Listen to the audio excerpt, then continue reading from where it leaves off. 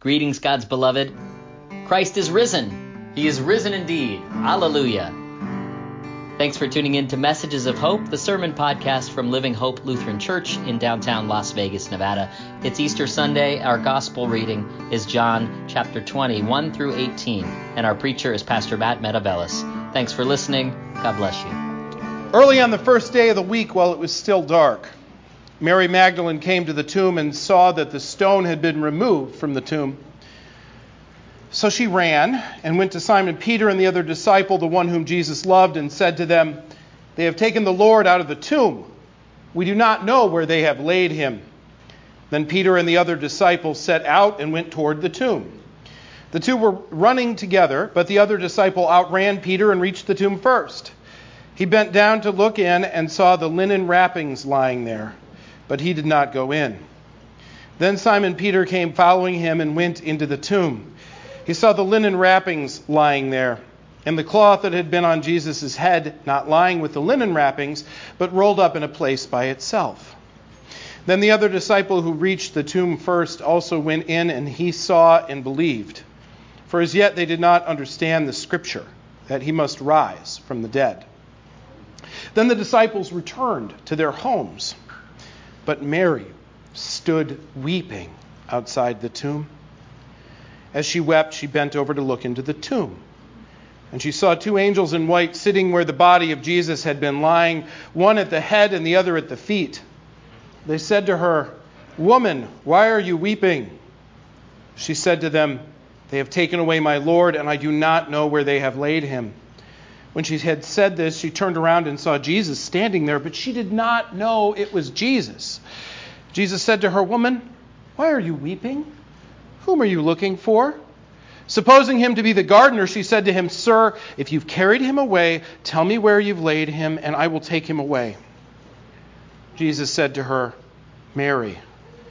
She turned to him and said to him in Hebrew, "Rabboni," which means teacher. Jesus said to her, "Do not hold on to me, because I have not yet ascended to the Father. But go to my brothers and say to them, I am ascending to my Father and your Father, to my God and your God." Mary Magdalene went and announced to the disciples, very first sermon in the history of the Christian church, "I have seen the Lord." And she told them that he had said these things to her. The gospel of the Lord. Praise to you, O Christ. He has risen. He is risen indeed. Hallelujah. You're not sitting till it's louder. He has risen. He has risen indeed. Hallelujah. Okay, there you go. Now you may be seated. Happy Easter to all of you who have gathered here. I don't know how many of you got up out of tombs this morning. But happy Easter to all of you who have come to gather here and listen to this fabulous promise. So, last summer, I had a particularly difficult day, and no, this was not me filling my gas tank this morning. That's always difficult too nowadays. I had a particularly difficult day last summer. Leadership Lab was going on. It was going on online. We had some guests from out of town. Shout out to Nick and Mandy Rex if you're watching.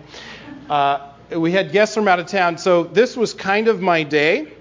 We were going to go hang out at Boulder City and JP's Happy Place and ride trains a little bit with our guests. Then I was going to go home, try to get something to eat, and then get ready to do a funeral here that was one of the most difficult that I have ever done. And then go from there to Good Samaritan Lutheran Church, where the Las Vegas Leadership Lab cohort had gathered. It was a very fun day, a very stressful day, and a very difficult day. And as I went into the day, I knew there were a couple things that needed to happen. I went to church and I went, "Pastor Jason, please show me how to do all the audiovisual stuff," because, by the way, those of you who have been watching online, we would not have survived the pandemic without Pastor Jason, so could you all give him a hand? Still running around today. Ivy and I are trying to flag him down. So I came, you remember this? I came with a notebook to make sure I knew how to do everything. Okay, turn computer on. So I knew I needed gas. I knew I needed to make sure all the audio-visual stuff worked. And then I had leadership lab, and so I was running devotionals over Zoom, which is always a lot of fun. I got through my day. Traffic was crazy getting down here. I got through my day. I did the funeral. I had one of the youth in my car, and I went, oh my gosh, I knew I needed to get gas. I need to get gas before we go all the way to Good Sam. So I pull into the gas station right here up on Charleston, and I put the and I'm still kind of reeling from this funeral, and I put the nozzle in my gas tank, and I turn it on, and it's only pumping out like $2.75. I'm like, why isn't my gas tank taking gas? Now, many of you may not know my car. We bought it for $3,000 in the height of the pandemic. And with car prices, I hang on to it with my dear life. It's a 2009 Hyundai Sonata. I love this thing. However, it is on what we call in the healthcare industry on palliative care, not quite hospice yet. It has a bad rocker arm, so if I go above 65 miles an hour, it starts clicking like you put baseball cards in the spikes of your bicycle. It starts sounding like that. I'm afraid to put too much air because I want to make sure the engine has enough air, and every time I go for an oil change, I have like a bunch of things I bought at O'Reilly's, like, hey, could you guys put this in the tank? Trust me, it really helps. So I'm used to my car having problems. And so I'm sitting there going, oh no, I've got some kind of float, some kind of obstruction in the gas tank. I'm sitting there like, well, I maybe need to find a mechanic. Can I get to Good Sam? And then I went, well, let me tell Marissa I'm going to be running a little bit late. And I said, hi, hon, I'm having a little bit of problems with the car. The gas isn't going into the gas tank. And she said, oh, well, when I filled up this morning, everything was great. I was sitting there panicking because I couldn't fill up a full gas tank. And that is when you know you are stressed. When you can't do an everyday thing like read, I don't know, the gas gauge on your vehicle. But I want to tell you, I felt immediately better because this study came out from University College London, which talked about the effect of stress on our ability to evaluate situations. And so what the finding found, and this is from the beginning of the study, our research suggests that under stress, people weigh each piece of evidence that supports undesirable conclusions more than when they are relaxed. In contrast, how they weigh evidence that supports desirable conclusions is not affected by stress, right? So bad evidence gets more weight.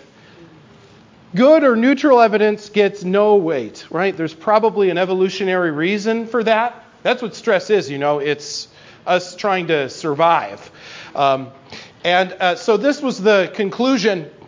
As a result, people are more likely to conclude the worst is true when they are stressed. Now, I'm sure this was a research study that got funded by the government in the UK and millions of dollars went into it. How many of you have experienced this in your life? Right? They spent all this money to tell you something that you already knew was true, right? When you're having a bad day, when you're stressed, right, doesn't your brain go a mile a minute thinking about worse things that can happen? Absolutely. So I'm sure that this study was very scientific, very important, but it tells us something that we're already aware of, and it's something that can help us unpack this little mystery that the Gospel of John tells us this morning. Wow, that's sensitive. Very sensitive. So we're told that Mary, who was like those of us who worked the 7 a.m. service today, Mary got up on the first day of the week while it was still dark. And we're told that she was there, and we get this amazing comedy of errors. It reads like a Monty Python sketch, and I would love for them to make an HBO version. I'm not talking about Last Temptation of Christ, but like a new HBO version of the resurrection where Peter and John and Mary are just swearing at each other, trying to figure out what happened. Like, where's the body? Where did Jesus go? Why is Jesus still messing with us? Like, fishing was fine. Why am I doing this? Right? You can just read the stress that everybody is going through.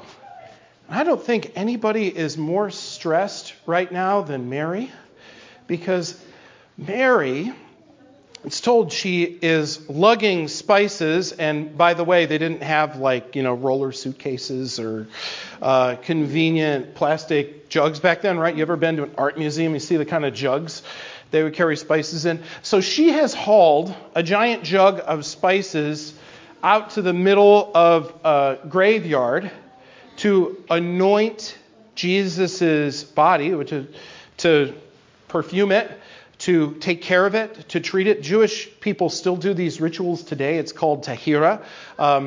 I got to learn about the practice and the theology of this when I was at the National Institute for Jewish Hospice in New Jersey. She was going to, on the third day, continue to sit and keep watch with Jesus and to wrap his body and to just pay Jesus some honor. And we might think that she's doing this out of piety, but I am a hospice chaplain during the day. This is my night and weekend gig.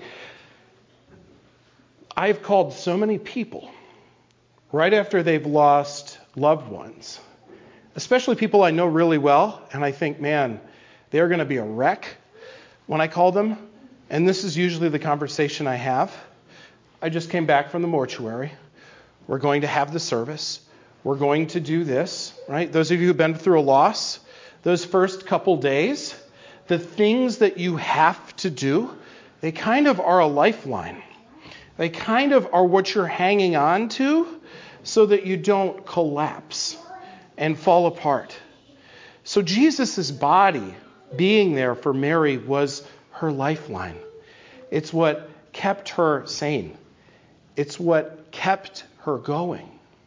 And so when this thing happens and they can't find Jesus' body, she finally gives in to the stress that she's experiencing, and she just starts weeping. She starts just letting go of all of the pain that she experienced. Right, by the way, we sang Were You There on Friday? She was there. She saw it all the way through. She didn't run away like the men did. She was right there at Jesus' side. So could you imagine the trauma of watching somebody get executed, somebody you loved like a brother, that treated you like a person, who gave you dignity? Could you imagine watching that person who was the only person to see you and to love you? Can you imagine watching that person be called a common criminal and executed right in front of you? She fell apart.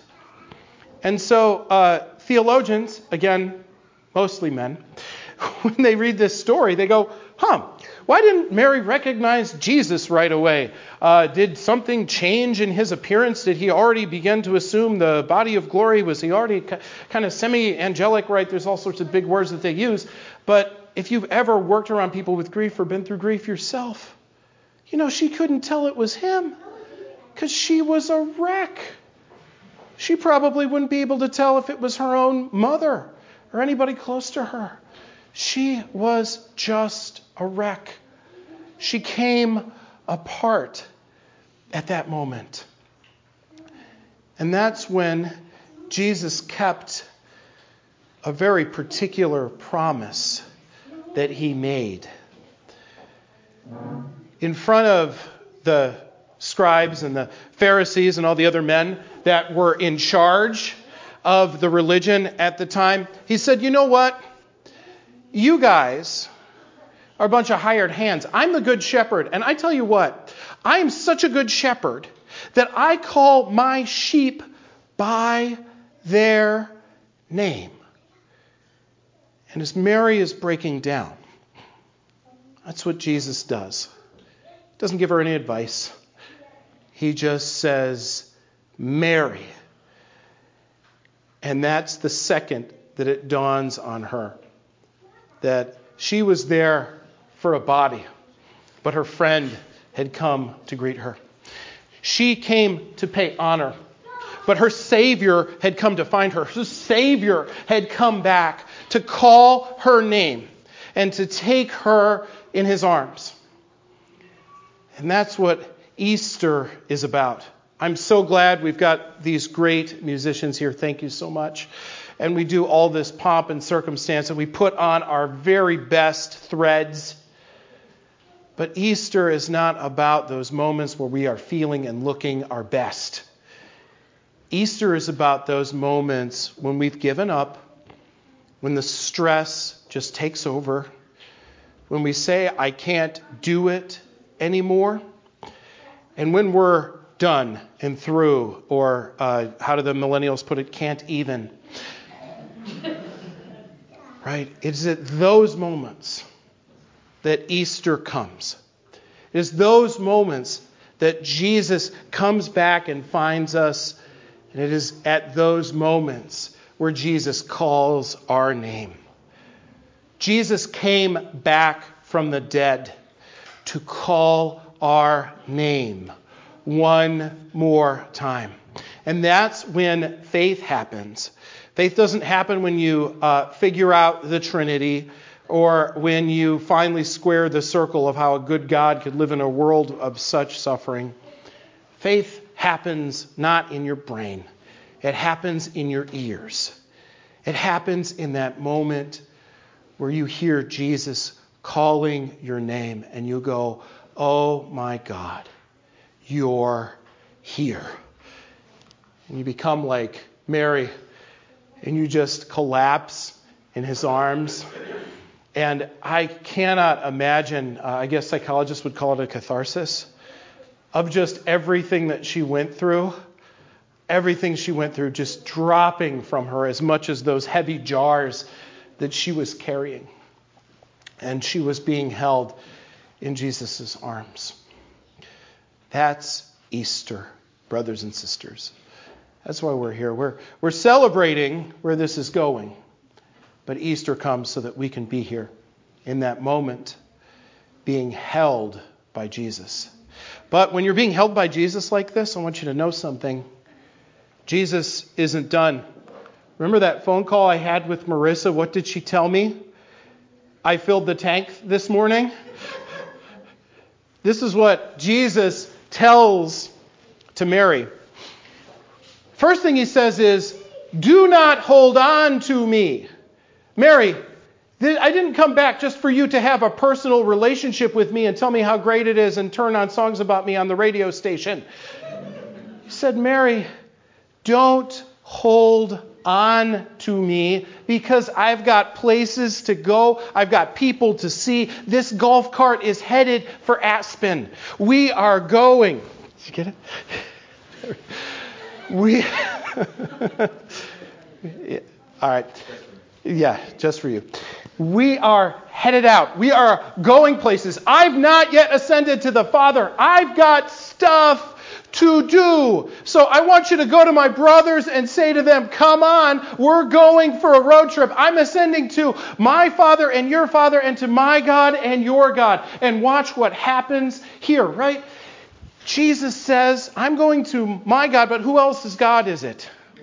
Your God. There is gas in the tank. Do you see what God did for me? God is going to do that for you too. And God is going to do that for so many people that we are about to go meet. So if you came to Easter to go to church and to get your fill, I'm here to tell you there is gas in your tank. What happens here does not stay here. It is the opposite of Las Vegas. It goes out into the world. I read last week one of the bishops in the Lutheran Church in Ukraine said our churches are still operating. We may not be having weekly worship, but our churches are places of shelter for people. And they're places of shelter for soldiers who are in between battles. And they come and we pray for them and we feed them and we shelter them and we bless them. And we tell them, look, my God and your God, there is gas in the tank. We're fighting a battle right now, but the war